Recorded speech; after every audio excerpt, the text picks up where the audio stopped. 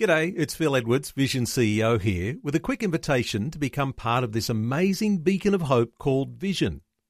Together we can put our love into action to help people of all kinds build or rebuild their lives on the truth of God. Please consider the part you can play during our upcoming Visionathon appeal, remembering that it's your support that makes Vision possible, including this podcast. Audio on demand from Vision Christian Media. Foundations. Now, the name Pharisee, it's Greek.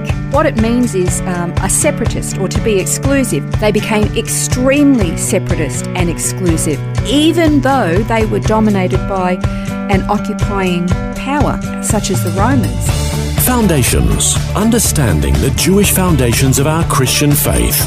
With Robbo Robinson and Mandy Warby. In our last program, we started learning about the Pharisees, one of the oldest groups of religious leaders in Judaism. We learned how they began and what their motives were. They were altruistic in that they wanted to strictly obey God's law, but they tended to be overzealous in how this was to be achieved. What I've learned about the Pharisees, they weren't initially, or their motivation wasn't bad. You know, they actually looked at the history of their people and saw how regularly they absolutely turned their back on God and embraced paganism and idolatry and intermarriage and all of that, and then what it cost them when they were able to return. They didn't want to go that way again. And so I can kind of sympathise. Yeah. So they had good motives, but they just had let it sort of go off on a bit of a tangent. Oh, mate, what a tangent. They went way, way off. And so, yeah, it's believed they came from the scribes, who were like the lawyers. Now, the name Pharisee, it's Greek. What it means is a separatist or to be exclusive, like they were called out. But their separatist nature, again, there was supposed to be, the Jews were supposed to be a separate people among the nations of the world, to be a light to the nations of the world. And all too often they became like the nations around them and got into trouble for it. Yeah. And so after this very, very painful lesson, they became extremely separatist and exclusive, even though they were dominated by an occupying power, such as the Romans. And so this exclusivity that they had meant that they pretty much separated themselves from anything and anyone Gentile, really. I guess the issue with that then is that the poor Gentiles are left without seeing the light. I mean, if they're there to spread the light to the world, but they're just pulling themselves away from it, then the Gentiles are missing out. It's a quandary, isn't it? They're supposed to be a light to the nations, and yet anytime they get close to the nations, they simply become like the nations. So it was, I can kind of understand it, although there's that frustration. You're supposed to be these godly examples of what it's like for a human being to be able to live in relationship with God, and yet you've closed your mind and your heart and to the Gentile world. You've turned your back on them. So that's actually, you're right, that's exactly what had happened. So yeah, they came about around about the 3rd century BC that they were established. They believe anyway. That's the consensus. But by the time Jesus arrived, so that's 300 years later, the Pharisees didn't look, they were sort of like the fathers of modern day Judaism, is what the Jewish community, the Orthodox, believe now, that the Pharisees basically established what today is modern day Judaism, or how it's progressed. Okay. But that didn't resemble anything that Moses gave the people. So when Jesus came, they were like, the hypocrisy levels were off the charts. Yeah, right. So what were their basic beliefs then? What were they actually all about? Okay, so the Pharisees, they believed in the resurrection. Okay, that's a big one. They believed in the afterlife. They believed in rewards for both righteous and punishments for the unrighteous. They believed in both good and fallen angels. Many Orthodox Jews today still believe in angels, pray to angels, that kind of thing. They had very strong expectations of the coming of Mashiach, which we've spent a lot of time talking about over the past months. They believed in the Davidic kingdom and that it would eventually be re-established. They were very, very literal in how they interpreted Scripture. And Scripture was only allegorical, basically, if it said so. Okay, so the Pharisees, they believed wholeheartedly in a lot of debate, to the point where a lot of people think that they're always fighting with each other. They're not, they're just debating. In fact, they have a particular tendency to get into a healthy debate but learn to debate from the other point of view.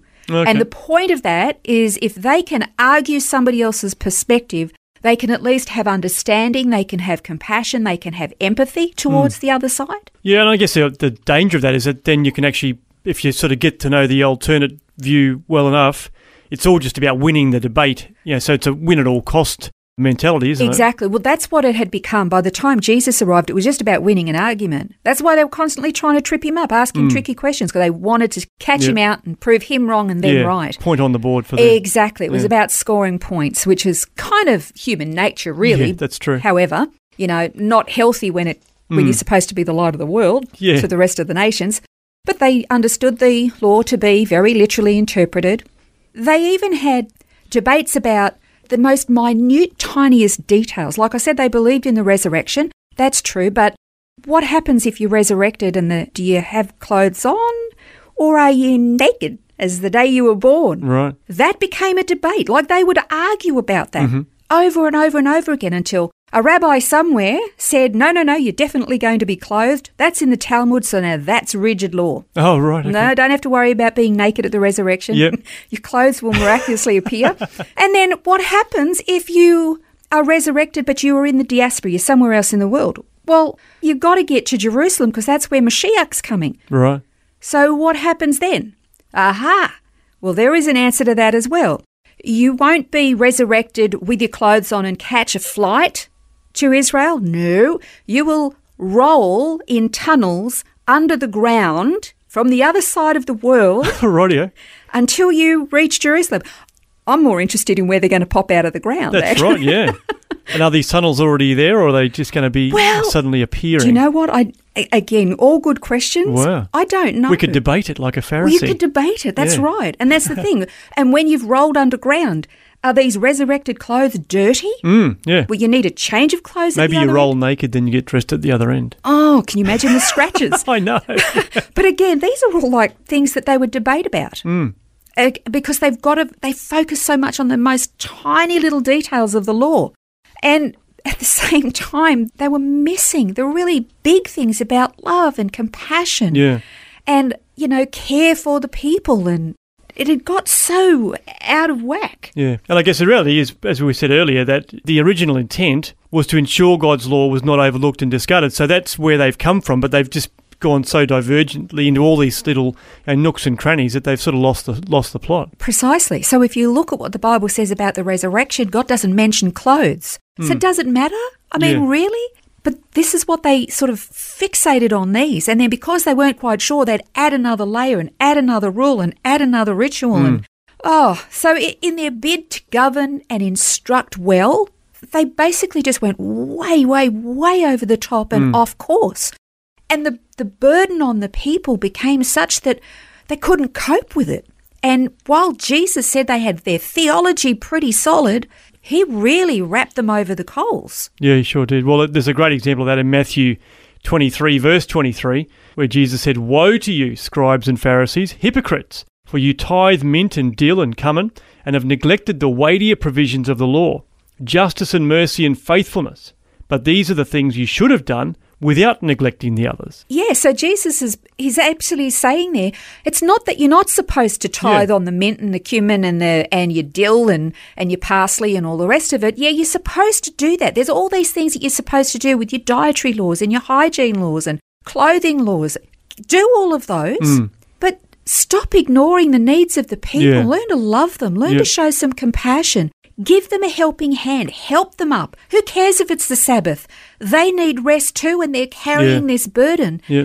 And the Sabbath's supposed to lift that burden for them and give them rest. They missed that. Yeah.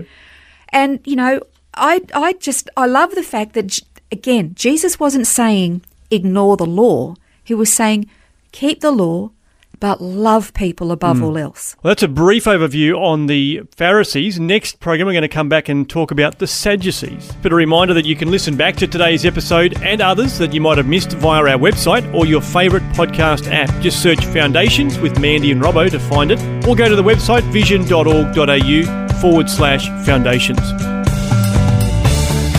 This has been Foundations, a look at the Jewish foundations of our Christian faith. For study notes, resources and more, see vision.org.au/foundations. Thanks for taking time to listen to this audio on demand from Vision Christian Media. To find out more about us, go to vision.org.au.